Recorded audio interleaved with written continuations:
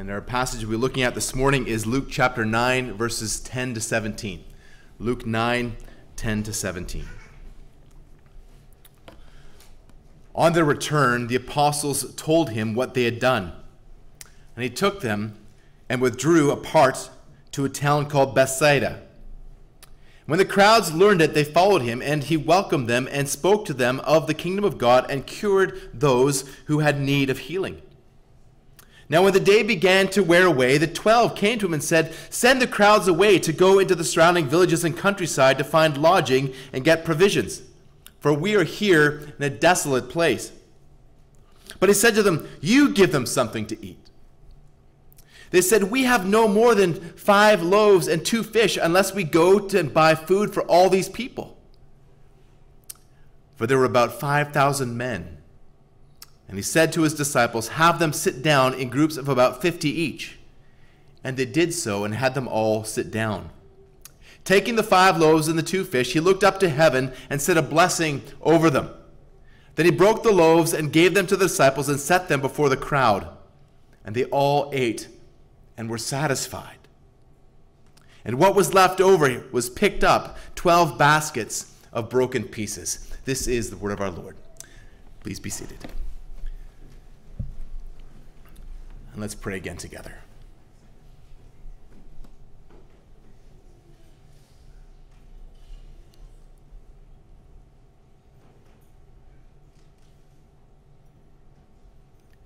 Heavenly Father, you are our provider. Lord, every good and perfect gift comes from you. You are the Father of lights with whom there's no variation or shadow due to change. Lord God, you are the same yesterday and today and forever. Lord, just as you provided for those people on that day 2,000 years ago miraculously, Lord, every provision we receive comes from you. Every bite of food that we put into our mouths comes from you. And Lord, every spiritual provision that we receive comes from you. Lord Jesus, we praise you that you are the sovereign God, every bit as much as the Father is the sovereign God and the Holy Spirit is the sovereign God. And Lord Jesus, we praise you for this display of your power as you provided and as you provided through the apostles. Help us, I pray, Lord God, to see how this passage applies to us, to see how we are dependent upon you for everything, for every physical and spiritual blessing. Lord, help us to grow in our faith towards you for what you can do for our good and the glory of your name. We pray this for the building of your church. Amen. George Mueller was just a man. But the Lord used George Mueller to establish orphanages in England in the 19th century. In 1835, when God laid it on Mueller's heart to build an orphanage, he had only 2 shillings, the equivalent of about 50 cents, in his pocket. But by the time of his death in 1898, he had received the equivalent of around $180 million through God's provision in response to prayer. Mueller cared for over 10,000 orphans in the course of his life. In the 5 orphanages he established, all powerfully and clearly through the Lord's provision. Here's just one illustration of how the Lord provided. One morning in the first orphanage, the house mother informed him the children are all dressed and ready for school, but there's no food for them to eat. This was a common occurrence, that they didn't have much in the pantry or much money in the bank. They were barely scraping by all the time, but their needs were always met. So they'd run out of supplies. And so Mueller told her to bring the 300 children into the dining room and to have them all sit at the tables. And then Mueller prayed. He thanked the Lord, saying, God, we thank you for what you are going to give us to eat. Amen. Mueller thanked God for food that was not yet on the tables. But less than a minute later, there was a knock on the door. It was the baker. He had woken up at 3 o'clock in the morning with the thought that the orphanage needed bread, and so he baked bread that morning and delivered it to the orphanage at that very moment. But that's not all. Soon after, there was another knock at the door. It was the milkman. His milk cart had broken down directly in front of the orphanage, and he said, this milk, by the time I unload it and get it delivered, it's all going to spoil. Can you use some milk? So he brought out 10 large cans of milk. It was perfect, the perfect amount for the 300 orphans. Now, was this just a coincidence? Did the baker just happen to wake up in the middle of the night realizing that with the thought in his heart that he should bake bread for the orphans? Did the milk truck just happen to break down directly in front of the orphanage just at the time that they were going to need it? Of course not. This was the faithful God providing for his children. Was George Mueller a better man than you or me? No, George Mueller was a man in whom the faithful Lord worked in and through to minister for the glory of God's name. Now, I highly recommend you read George Mueller's autobiography. It's full of testimonies how God worked in and through him, helping to develop Mueller's faith and helping to bring glory to himself. The children in Mueller's care needed food, but they had a deeper need. They had a spiritual need. And the Lord would supply for many of these children through George Mueller in the same way that he had provided food for them. Many of the children in the orphanages and the staff in the orphanages came to saving faith through the ministry of George Mueller. But it was the Lord who did it all. The Lord did it all. And so the question was asked, Mueller, why did you want to care for orphans? What was your motivation to care for these orphans? Well, of course, George Mueller was motivated by love and compassion, but Mueller had an even greater reason. He said, when I began the orphan work in 1835, my chief object was the glory of God. He said, by giving a practical demonstration as to what could be accomplished simply through the instrumentality of prayer and faith, he sought to glorify God. And so Mueller cared about orphans, but he cared more about the glory of God. And Mueller saw faith and relying on faith as a means to glorify God. And so he believed the best way that he could glorify God was not to ask anyone for their needs except for the Lord. Mueller didn't tell anyone of what the needs were. He just told the Lord, and the Lord again and again and again provided for him and for those orphans through him. So Mueller is often lifted up as a man of faith, and he certainly was. So I think it would be helpful for us to consider his definition of faith. He said, faith is the assurance that the thing which God has said in his word is true, and that God will act according to what he has said in his word. He goes on to say that faith is not a matter of impressions, nor of probabilities, nor of appearances. So faith trusts God in the midst of difficulties. When things seem impossible, faith looks to God. Well, this morning we're going to see how faith looks to God for his provision. In this case, miraculously. Speaking, of course, of Jesus feeding the 5,000. Now, this is the only miracle that is attested to in each of the four Gospels apart from the resurrection. It's in Matthew 14, 13 to 23, and Mark 6, 30 to 46, Luke 9, 10 to 17, and then also in John chapter 6. Almost the whole chapter is devoted to this miracle and the aftermath of it. This passage continues in the theme that we've been seeing. It's the revelation of who Jesus is. It was the question that was on Herod's mind as we finished our passage last week. And as he asked, who is this about whom I hear such things?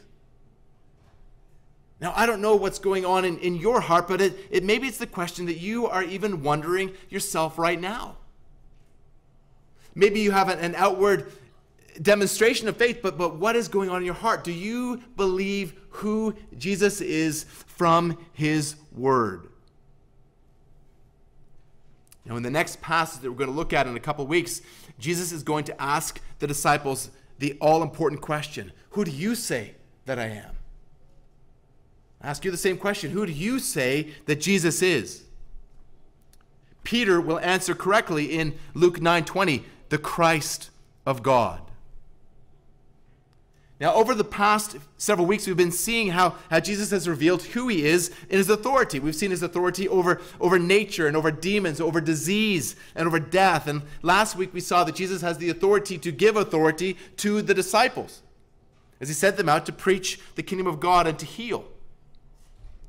Remember, he told them explicitly not to take anything along with them, but to trust God for his provision.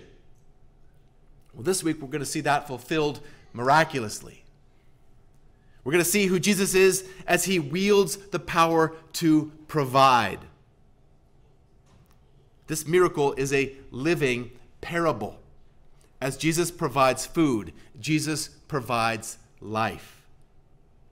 We've just seen Jesus' provision to the apostles, and now we're going to see Jesus' provision through the apostles. The apostles will see how Jesus will provide through them. Now, of course, in our last passage, we looked at the ministry of the apostles as they went around preaching the kingdom of God and healing, and really, Jesus was providing through them at that time as well. But now that's going to be made explicit. Jesus provides through the apostles. There are three key scenes in this passage. In verses 10 to 11, Jesus withdraws with the apostles to rest. And then in verses 12 to 15, Jesus teaches the apostles about ministry. And then in verses 16 and 17, Jesus feeds the multitude with the apostles. So first of all, verses 10 and 11, Jesus withdraws with the apostles to rest. As this passage opens in verse 10, some months have gone by since Jesus sent out the apostles, 2 by 2, to proclaim the kingdom of God and to heal. Well, now they return to Jesus and tell him all that they've done. This is like a ministry report. They recount what they've done, and miraculously what God has done through them, the healings, the exorcisms, the proclamation of the kingdom, and the responses of the people. And in that ministry, remember that we talked about that the apostles are revealing who Jesus is by doing what he did. Right? They're revealing Jesus' authority and Jesus' power and Jesus' ministry and Jesus' name by doing exactly what he did, by preaching the kingdom of God and healing. As Jesus intended, their ministry pointed to him.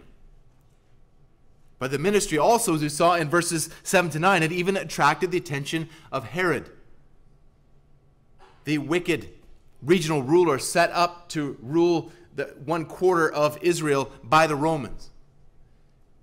And so their ministry pointed to Jesus even in the eyes of Herod.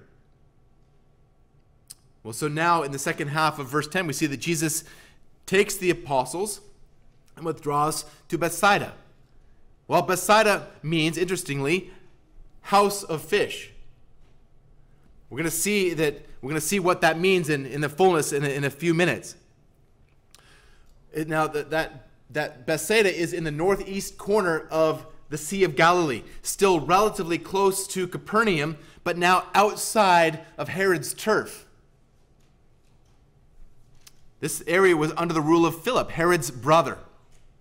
Now, their destination, it says Bethsaida, was actually the region of Bethsaida. It was actually outside of Bethsaida, rather than the town itself. Jesus wanted to withdraw. He wanted to take a break. Mark tells us specifically that it was a deserted place and that Jesus took them there to rest after their mission because the crowds had gathered so much that they did not even have leisure even to eat. Mark 6:31. I think there's a little lesson in this, isn't there? That we see that human beings need to rest. Right? We understand that God has given us the Sabbath to rest.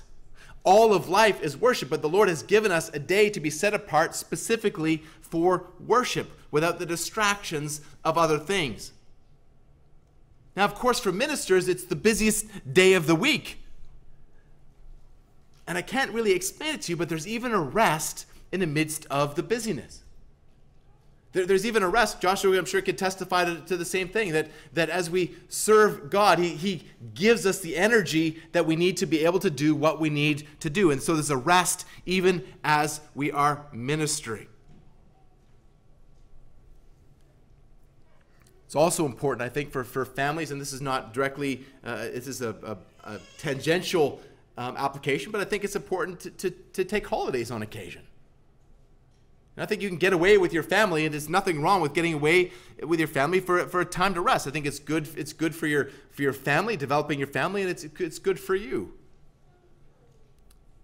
Well, Matthew adds in Matthew 14:13 that it was after Jesus had heard about the death of John the Baptist. So this also could be part of his motivation. He could be at least motivated by in part grief over the death of John the Baptist, and it's also could be considered wisdom. Is that by going outside of Herod's territory, he was avoiding a conflict with Herod, at least for now. Remember that Jesus' parents had done this when he was an infant, because of the threat of Herod's father, the so-called Herod the Great. So Jesus says in Mark 31, "Come away by yourselves to a desolate place and rest a while." But when they get there, the place isn't desolate. And they're not going to get a chance to rest. The crowds had followed Jesus. Mark 6:33 says that many ran ahead and were waiting for Jesus when he arrived. They had gone by boat, but these people ran on foot and beat him there. So that when he disembarked from the boat, the crowd was already there. And even though Jesus had wanted to get away with the apostles to rest, he's not irritated. He has compassion on them, for they are like sheep without a shepherd. Mark 6:34, quoting Numbers 27:12 and 1 Kings 22:17. Jesus has never sent anyone away who genuinely wanted help. He welcomed them, and he continued doing what he'd done before.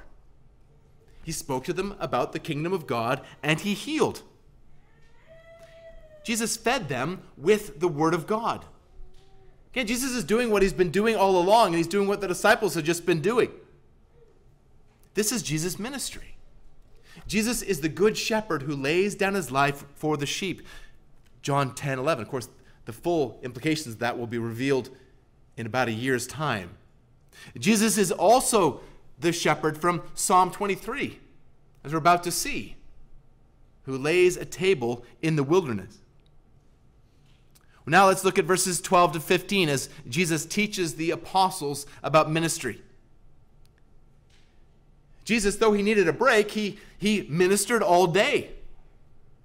He was obviously empowered in his ministry through the Lord through God to do what he needed to do. And when evening came, the apostles came to Jesus saying, "Send the crowd away to go into the surrounding villages and countryside to find lodging and get provisions, for we are here in a desolate place." Captain Obvious strikes again, as if Jesus didn't know where they were. You don't need to instruct Jesus. Or even if some of us have that attitude in our prayers, though we're telling Jesus something that he doesn't already know. Now, of course, we communicate things to God, but we realize that this was the full implication that we're laying bare our hearts before the Lord. But these men were telling Jesus what to do. They see the problem, but they're saying the problem is too big for us. And it was. But Jesus sees the apparent problem as an opportunity. As an opportunity to teach the apostles something important. I wonder if you do that with your children. When a problem arises, do you see that problem as an opportunity to teach them something, as a so-called teachable moment? I wonder if you realize that that is exactly what God is doing with you. That every parent problem that you face is God's teachable moment in your life. That God is allowing this situation into your life in order to teach you something. To teach you something. Well, John tells us in John 6:6 that when Jesus sees the crowd coming towards him, he speaks specifically to Philip, and we're told to test him. For he himself knew what he would do. Jesus has a clear plan. Jesus always has a clear plan. He is the omniscient God who declares the end from the beginning. He has a plan in all of this. This is a teachable moment, very much in line with what Jesus was teaching them when he sent them out in the last passage. Trust God for your provisions. And when you consider that Jesus has just taught them that, and they'd just seen God provide for them powerfully as they continued through those months of ministry, it doesn't make sense. They don't get it. Jesus had told them not to take money and not to take bread, and they had not wanted for anything the whole time. Jesus is going to come back and revisit this when he sends them out again or commissions them again in Luke 22. They'd personally experienced God's provision, and that wasn't the first time. Peter and James and John had witnessed the miraculous catch in Luke chapter 5. They're doubting. This is a bigger test than what Jesus had just done in sending them out and telling them not to bring money and not to bring bread. This lesson takes it to the next level for the apostles. They should have known that because of who Jesus is, that this would not be a problem for him. That should have been abundantly clear.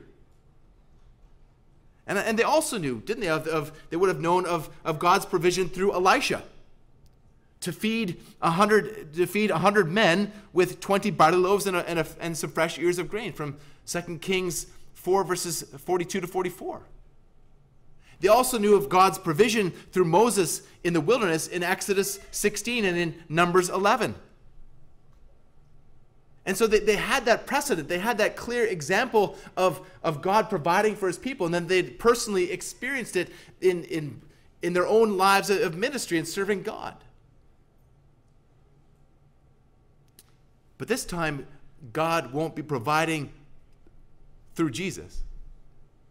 Because Jesus is God. God is providing through Jesus. And the lesson that they're going to see is that Jesus is about to provide through them. Jesus is about to provide through them. So Jesus says to them, you give them something to eat. I imagine the disciples just standing there blinking at each other. But then they replied, we have no more than 5 loaves and 2 fish, unless we go and buy food for all the people. According to John 6:9, there were 5 barley loaves that belonged to a boy, and the boy was willing to give it to Jesus. But even still, it wouldn't be nearly enough for this crowd. And we're told here that we're told later that the number is about 5,000 people. And that was just the men, Mark 6:44. There would have been upwards of 10,000 people here, maybe even more. These 2 fish weren't 500-pound bluefin tuna. And there were likely small dried fish, something like sardines. And the bread wasn't anything like the 20-foot Guinness record challah loaf. These were probably small, flat loaves. This amount of food wouldn't have even been enough to feed the apostles. And so Jesus tells them to give the crowd something to eat. But they can't. At least on their own. Sharing what they had wouldn't have been enough. Even going into town to purchase food wouldn't be enough. Mark 6:37 tells us that if they go and buy 200 denarii worth of food, it wouldn't be enough. So should they go and get 200 denarii worth of food to feed all these people? But John 6:7 says even that's not enough. That would have been at least 7 months' wages. But this is a lot of people. And they don't have that kind of money. Remember, Jesus had instructed them to not take bread or not to take money bags with them. So this is a test of faith. And they fail. They fail. They don't consider the option that should have come to mind first. They don't consider asking Jesus to provide. So what Jesus was doing here was highlighting their inability to provide alone, but his ability to provide through them. So now Jesus tells the apostles to have them sit down in groups of 50. Mark 6:40 adds that it was groups of hundreds as well as 50s. And that would make it easier for them to serve. But the question is, to serve what? Remember, there's still only those 5 loaves and 2 small fish. So notice what's happening here. Jesus is doing exactly the opposite of what the apostles had instructed him to do. The apostles had instructed Jesus to send the crowd away. And Jesus instructs the apostles to have the crowd sit down. The apostles' point made sense, but they lacked compassion. They lacked the servant's heart. Jesus is going to give them, in a moment, an opportunity to serve. But more importantly here, they lacked the faith to see what Jesus could do. And Jesus is about to show them. There's something else here that you need to see. Jesus is involving the apostles. Jesus is given the instructions through the apostles.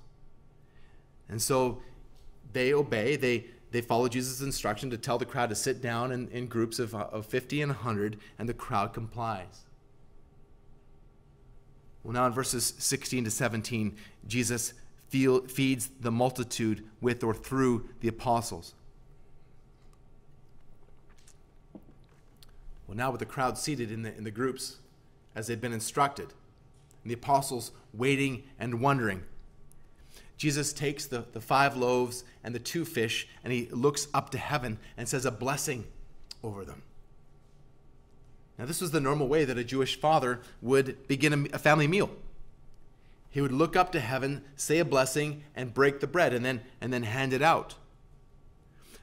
Now, it's not that Jesus, when Jesus says the blessing here, it's not that he imparted a blessing to the bread and the fish. The point isn't that the bread and the fish were blessed, but that he gave thanks. And that fits the wording that John uses in John 6:11. While Matthew, Mark, and Luke use the word that's translated blessing, John uses the word Eucharisto, which is translated give thanks. Now this is also the word from which is sometimes translated Eucharist. And that's the word that many people use to refer to the Lord's Supper. More on that shortly.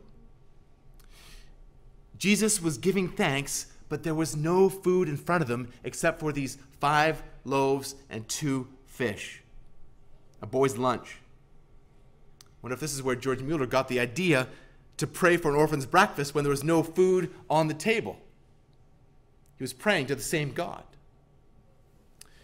Now in our family, we teach our kids to close their eyes and to bow their heads and fold their hands when they pray. I don't know if that's your practice in your home, but we say prayer posture, and the kids know what they're supposed to do. Now, whether they do it or not is another story. But there are all kinds of prayer postures in the Bible. We read of people standing and kneeling and lying prostrate. We read of arms raised and so on. But when we tell our children to bow their heads, close their eyes, and fold their hands, it's really, got to admit, it's more pragmatic than biblical. Nowhere in the scriptures are we told to close our eyes when we pray.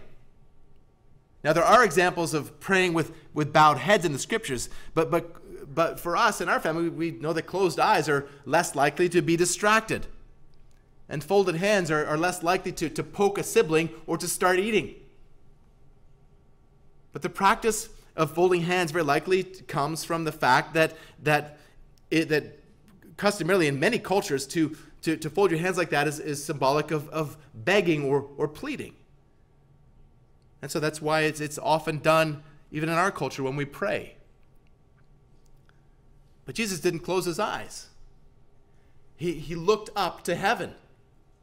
He was recognizing that provision comes from God. Now, I'm not suggesting that you start praying with your eyes open, but you are free to switch it up sometimes if you'd like. Whether your eyes are open or whether your eyes are closed, remember that the meal that you are about to eat, the food that you are about to eat, comes to you from God. And unbelievers, even for you, even though you deny God in your life and in your words, God is giving you food as well in his common grace. Be aware of that next time you want to thumb your nose at God.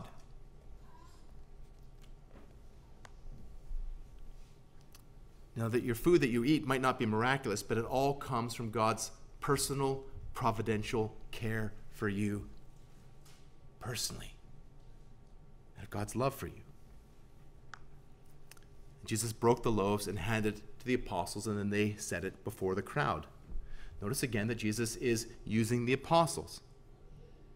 He's not handing it all out personally. He's doing it through mediators, through these apostles. This is also a call to humble service, something that the apostles are going to forget by the time we get to verses 46 to 48. But Jesus provides and teaches the apostles about him and his provision here. The apostles serve as stewards, as mediators of God's provision. They are conduits of his blessing. Jesus is providing through the apostles. Jesus is ministering to the multitude through them. The apostles had seen the problem, not the solution. They thought that they had to solve the problem. They didn't ask Jesus to solve the problem. They didn't ask Jesus to provide. They need to realize that in order for them to minister, they need to rely on Jesus. Jesus had told them in verse 13, "You provide food for the crowd." And now they did. This is an essential lesson. They must minister through Jesus' power and Jesus' provision. This is a lesson that's going to become the focus of his teaching all the way through to Luke chapter 19. And they're going to live it out more fully in the book of Acts. But Jesus didn't hand out those 5 loaves and 2 fish. He kept on handing it out. And it kept on coming. Jesus kept on handing the food to the apostles, and the apostles kept on setting it before the groups of people. The food kept on coming and coming and coming until they all ate and were satisfied. 5,000 men, plus women, plus children, all ate their fill of bread and fish. It's amazing how far people will go in an attempt to deny the miracles of the Scriptures. It really just reveals the attitude, their faulty presuppositions with which they approach the Word of God. Friends, it wasn't that Jesus Jesus inspired the people who were there in his prayer to motivate those who really had food but held it back to now share it. That's not what happened here. It's not that Jesus broke up the bread and the fish so small that everybody got a little tiny morsel and everybody just felt full. When we celebrate the Lord's Supper together, when we have that little piece of bread and that little cup, now we would say that we're satisfied. But none of us would say that we are spiritually satisfied, rather would say that we are physically satisfied by that tiny portion of bread and juice. But not only that, there were leftovers. There were lots of leftovers. There were 12 baskets of leftovers. They had more leftovers than they had food when they started. Now, some suggest that these 12 baskets represent the 12 tribes of Israel. Now, that's possible, but I think that John MacArthur's suggestion better fits the context of this passage. He says that there were 12 baskets, exactly enough to meet the needs of each of the apostles. Just think about it. The lesson here is that Jesus was going to provide through them. They hadn't seen it. They hadn't understood who Jesus was and what he was going to do. But he said, I'm going to provide, and there's going to be leftovers enough for each of you. So Jesus provided to them and through them. Jesus would provide everything that they needed for themselves and for those to whom they would minister.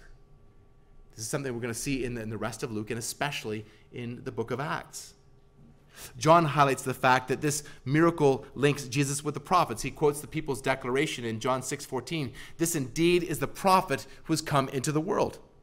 As I mentioned earlier in 2 Kings 2, 42 to 44, let's just go there for a minute. 2 Kings 2, 42 to 4 rather, 42 to 44. 2 Kings 4, 42 to 44. Here we have the sons of the prophets gathered, but they don't have any food. And Elisha has just purified the deadly stew. But a man came from Baal-Shalisha, bringing the man of God bread of first fruits. There's 20 loaves of barley and fresh ears of corn in his sack. And so Elisha says, notice the same words, give to the men that they may eat. But again, the servant doubted. He said, how can I set this before 100 men? So he repeated, give them to the men that they may eat, for thus says the Lord, and they shall have and have some left. And in verse 44, so he set it before them, and they ate and had some left according to the word of the Lord. And so Jesus is here linking himself intentionally with the prophet Elisha. We've seen that already. Jesus is demonstrating that he is greater than the prophet Elisha. It's also reminiscent of what I referenced earlier of Jesus, of God providing for Israel in the wilderness in the Exodus, in Exodus 16, and again in Numbers chapter 11, and just focusing on Exodus 16 for a moment. After the Israelites had been miraculously delivered from Egypt, the people were hungry and they grumbled against Moses and Aaron. And so the Lord said that he would send bread from heaven, which was provided to them, and provide them with manna that they were to gather every day except the Sabbath. And the day before, God would provide them with extra. But through this miracle, Jesus is showing how he is greater than the prophets, how he's greater even than Moses in providing for his people. He is not doing it through a mediator. He is God. He is doing it himself. And the mediator that he chooses, it doesn't come to him from a mediator, but he gives to the mediators, his disciples, the apostles. So again, the fact that Jesus has been teaching about the kingdom of God also links Jesus with the king. And John says this in John 6:15, that the people wanted to take him by force to make him king because they wanted the food that he provided. They didn't really want him. They wanted the food, as we'll talk about in a moment. And so Jesus is here revealing his part in his role in God's saving activity, that he is in fact the king, and in part the people recognize him as such, but they don't really get the whole story. So in this passage, we see that the apostles did not get the rest that they were looking for, but they got something much, much better. Something that would provide them with rest in the middle of the most strenuous challenges, the most painful trials. They learned to rest in God's provision.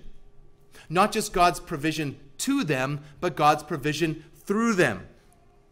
They learned to rest in God's provision through them. The task that they would face would be great, the journey arduous, the opposition fierce, their weakness clear, but the Lord would provide to them and through them. The Lord would enable them to do what they could never do alone. Now, they had just experienced that in their own ministry, and now they experienced it directly. So Jesus told them, you feed them. You feed the crowd. And they did. But they didn't feed them with their own bread. They fed them with Jesus' bread. The apostles weren't enough. And friends, you aren't enough. You aren't enough.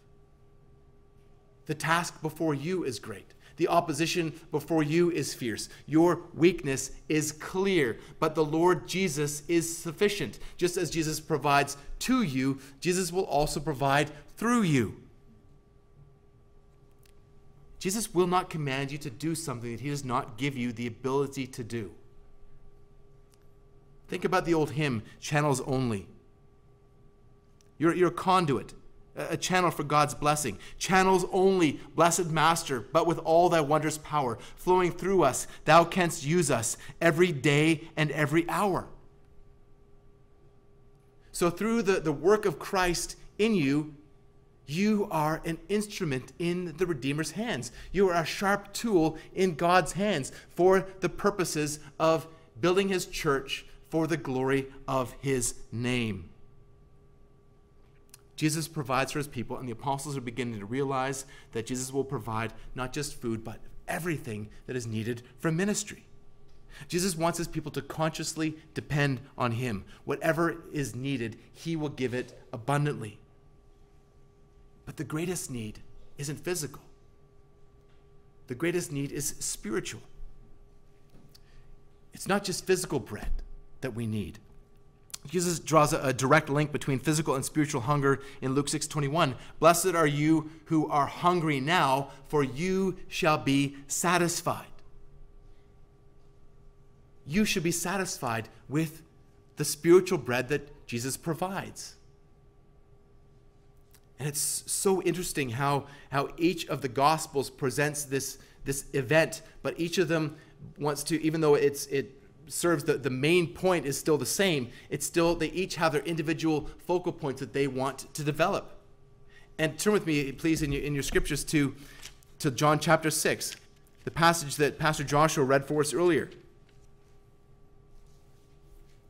From 6:22 and really essentially to the end of the chapter, Jesus is describing himself as the bread of heaven. We're told that this miracle had taken place at the time of the Passover. So again, following our timeline, this is about 6 months or so after Jesus had set them out, and 1 year before his crucifixion. So 1 year from this point, Jesus is going to demonstrate that he is the Passover lamb. And John, in his gospel account, shows how Jesus is the fulfillment of the feast. He's the fulfillment of the Passover, and he's the fulfillment of the Festival of Lights, and so on. But Jesus is describing himself here as the bread of heaven. Jesus is the bread of life. John refers to this miracle as a sign. And so this meal brings home the truth that God in Christ can supply any need, especially spiritual needs. It again points to who Jesus is. In John's account, he includes this instruction from John 6:35. Jesus said to them, I am the bread of life. Whoever comes to me shall not hunger. Whoever believes in me shall never thirst. But again, this is not mere physical hunger. This refers ultimately to spiritual hunger, to the spiritual need. Jesus is the bread of life. Again, John 6:51. I am the living bread that came down from heaven. If anyone eats of this bread, he will live forever. And the bread that I give my life for the world, is my flesh. Now, there are some that would say that this directly anticipates the Lord's Supper. And although that's possible, I think that a better explanation here is that because remember, at this point in Jesus' ministry, it would not have made any sense. And also notice that there's no wine here at this feast. This is bread and fish. But I think a better way to look at this as what they're both pointing to the same spiritual reality. That this miracle also testifies to the same principle that the Lord's Supper signifies, that we have union with Christ and we receive the blessings of salvation through him. But here, if you follow on in John chapter 6, the majority reject this. The majority reject Jesus, and you can see from the context here, I don't have time to go into it now, but that Jesus intentionally brings it to a head. And by saying, you must eat my flesh and drink my blood, the people are offended and they leave. The same people who ate these same 5,000 or 10,000 people, the vast majority of them rejected Jesus and walked away. So it wasn't ultimately a testimony for them. It was for the apostles, to teach the apostles something.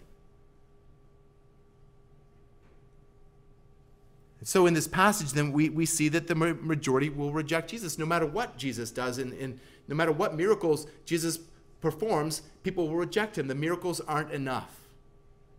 And people try to just explain them away, or just put their fingers in their ears and say, I'm not listening, I'm not listening, I'm not listening, because they don't want to believe in Jesus, because they love their sin. But this very miracle will be a testimony against those people.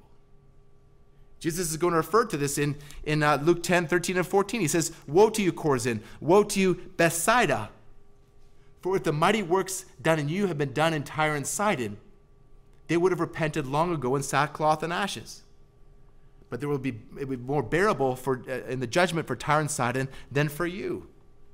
What Jesus is saying there, so that what the Jews in Jewish territory in Chorazin and Bethsaida had rejected Jesus, but Tyre and Sidon, those Gentile places, they didn't have those miracles. And so that there was a greater testimony, a greater responsibility, a worse punishment for those who didn't have all the information. And you are sitting here hearing this information. You are accountable for this information. Now you have not received, you didn't eat of that bread and those fish, but you have heard about it here again this morning. You have heard about the spiritual provision that comes only through Jesus. So I wonder if you are here, if you are sitting here rejecting the food that Jesus offers. Or are you sitting here like the majority, I trust, feasting on Jesus? Jesus didn't just multiply bread on that day. Jesus multiplied the apostles. Those 12 men, or those 11 men, would be enough to feed the people with the bread of heaven. Because of God's strength, because of what God has provided to you, he will also provide through you. So eat of Jesus and be satisfied. But don't keep the meal for yourself. Pass Jesus around. Pass Jesus around. Let's pray together.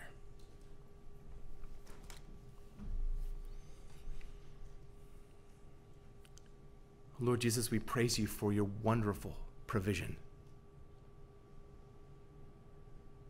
Lord Jesus, you didn't just provide us with a miraculous meal that we would eat and then be hungry again a few hours later. But Lord Jesus, you have provided us with yourself, with the bread of heaven. And so, Lord Jesus, we eat of you and we drink of you daily. You fill us up, you satisfy us continually. Lord, help us to be satisfied in you. And Lord, I pray that for those who are here this morning rejecting you, not just rejecting bread and fish, but rejecting the King of Kings and Lord of Lords, that you would grant them repentance unto life. Lord, we pray that you would bring salvation even through the proclamation of your word here this morning. Lord, far more than those apostles, I am woefully insufficient. I can't even feed myself what I need. But Lord Jesus, you have given me everything that I need through the power of your Spirit. I'm confident that your Spirit will accomplish that for which the word is sent. You will bring forth much fruit for the glory of your name. We ask this in Jesus' name. Amen.